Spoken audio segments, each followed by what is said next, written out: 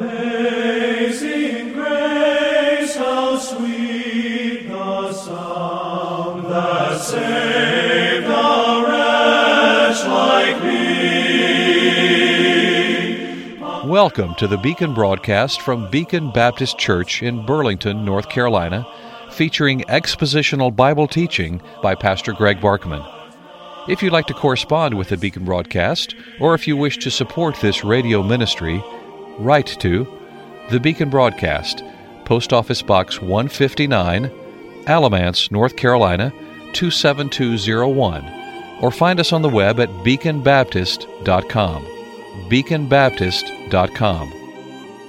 The Beacon broadcast is supported in part by the gifts of faithful listeners.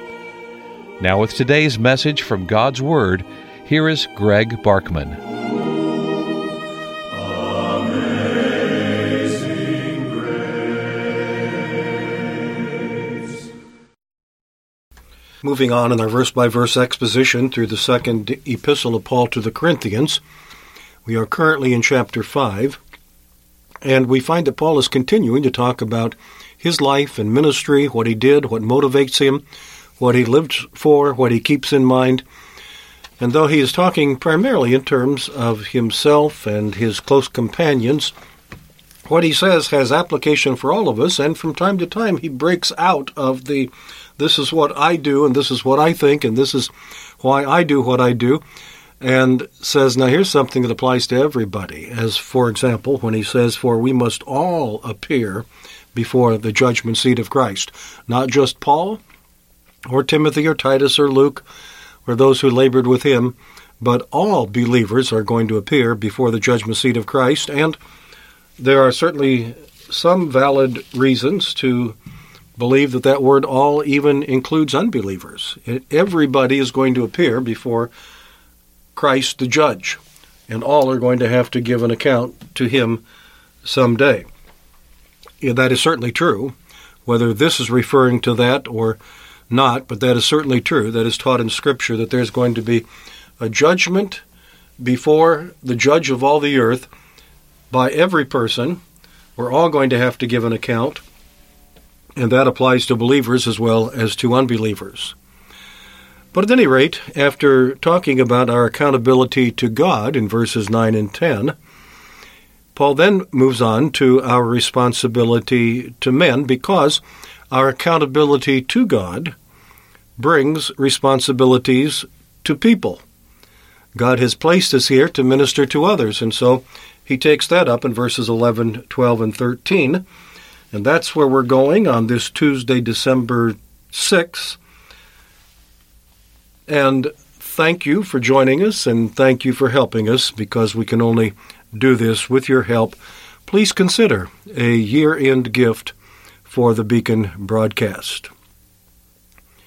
Our responsibility to men, verse 11. Knowing, therefore, the terror of the Lord, we persuade men. But we are well known to God, and I also trust are well known in your conscience, for we do not commend ourselves again to you, but give you opportunity to boast on our behalf, that you may have an answer for those who boast in appearance and not in heart. For if we are beside ourselves, it is for God, and if we are of sound mind, it is for you. What is Paul's responsibility to men? It is, number one, the responsibility to have a clear testimony. It is, secondly, the responsibility for a principled defense, and it is, thirdly, the responsibility to serve. We'll take them up one by one. First of all, Paul considers himself responsible for a clear testimony, verse 11. Knowing, therefore, the terror of the Lord, we persuade men. A clear testimony, that is a testimony of the gospel of Christ to those who are in need of Christ. And why do we do this? It is because, according to the words of this verse, the terror of the Lord. Knowing, therefore, the terror of the Lord, we persuade men. Our accountability to God moves us to accept our accountability to men. We are to, in the words of the text, persuade men. Now, the question is well, there's a lot of questions actually that arise in this text. What terror of the Lord are we talking about? Is it the terror of the Lord that Paul feels for himself? Is it the terror of the Lord that Paul knows is coming to unbelievers, and therefore he tries to persuade them to trust Christ? So this divine wrath of God will not fall upon them. And when it comes to persuading men, is he talking about persuading men of their need to trust in Christ, or is he talking about persuading men of his ministerial integrity? And that may sound like a very foreign thought to insert in this particular text, but that's not so far afield if you consider it in the light of the context. But he's responsible for a clear testimony. We'll just leave it at that for the moment.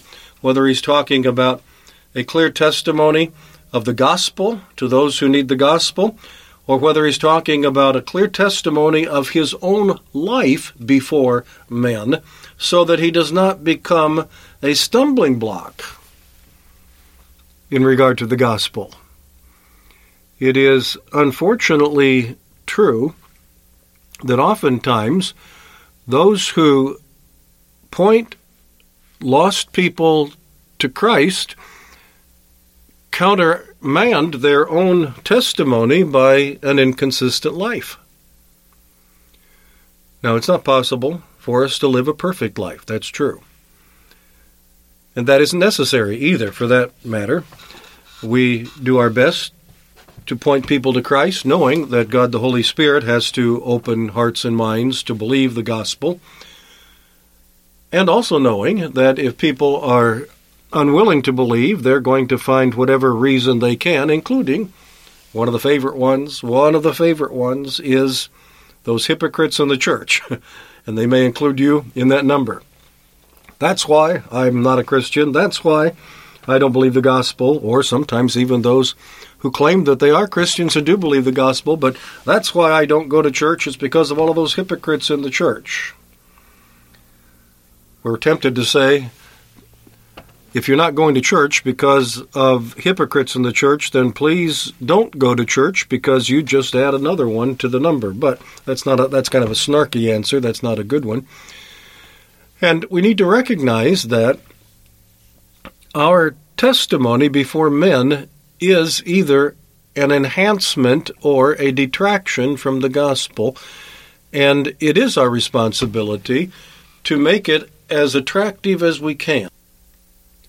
Again, recognizing that we're never going to be perfect, and if a perfect life is required in order to be an effective witness for Christ, then there'll never be one. Because the only perfect life was Jesus Christ himself. Even Paul the Apostle did not live a perfect life. And even if he had, he would have been criticized, because even Christ, who did live a perfect life, was commonly and frequently criticized by those who did not want to believe his message. So, the presence of criticism, the presence of accusations of inconsistency and hypocrisy are not always even valid. And we need to remember that, or we will be in almost constant depression over the failures in our life, or the supposed failures that other people see that we're not even aware of, and we'll just spend our lives going around in circles looking for every little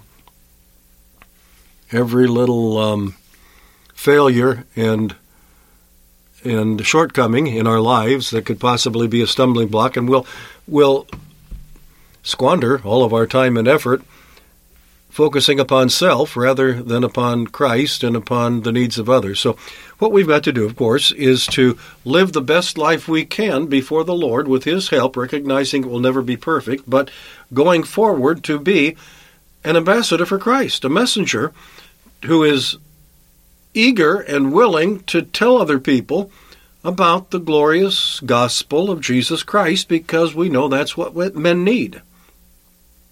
And so either way you look at this text, and I've given you two possible ways to understand it, we are responsible for a clear testimony.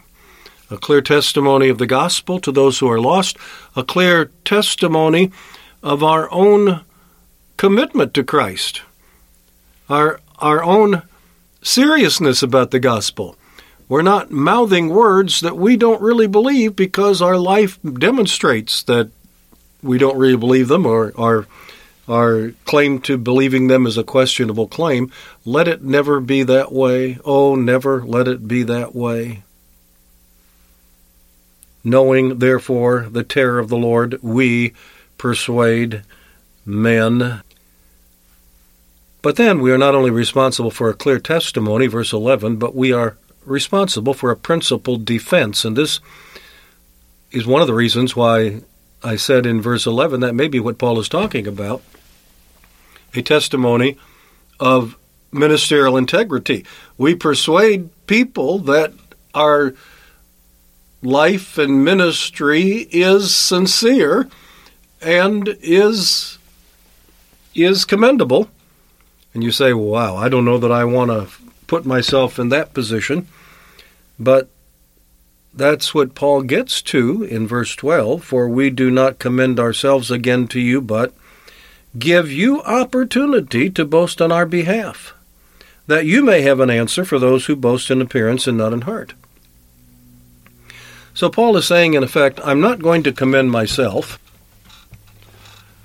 but I'm going to give you the opportunity to defend me, to commend me before others, before those who are wrongly influenced. I'm asking you to do that. You know me, you know my life. Don't just stand silently by while critics are hurling accusations and slander and lies and things that are not true, and just look at that as if, well, I'm really wondering where that's coming from. I'm really surprised where that's coming from. No, speak up. Speak up and defend Paul. The Corinthians, Paul said, are responsible to defend his integrity. And that's our responsibility as well. If we have, say, a pastor who is being maligned, and we are convinced that he is a man of integrity, we should rise to his defense. Now, obviously, if his testimony doesn't ring true and we're not sure, then we can't. I'm not asking you, not suggesting that anyone should rise to the defense of a person about whom they have serious questions. But if it's somebody who has proved himself to be a faithful servant of Christ, again, not perfect, but a faithful servant of Christ, a person of integrity, a person of honesty, a person who gives every evidence that they have given their lives to serving Christ and not self, and they are being maligned, they're being attacked, they're being questioned, they're being slandered by others who are trying to undermine their ministry, then let the people of God who know a different story by their own benefit under the ministry of that person and their own observation of that person's life, let them rise to his defense. That's what Paul is saying. We do not commend ourselves, but give you opportunity to boast on our behalf. So there's a responsibility for a clear testimony. There's a responsibility for a principled defense, not Paul's of himself, but other believers on behalf of Paul and others who are of similar integrity.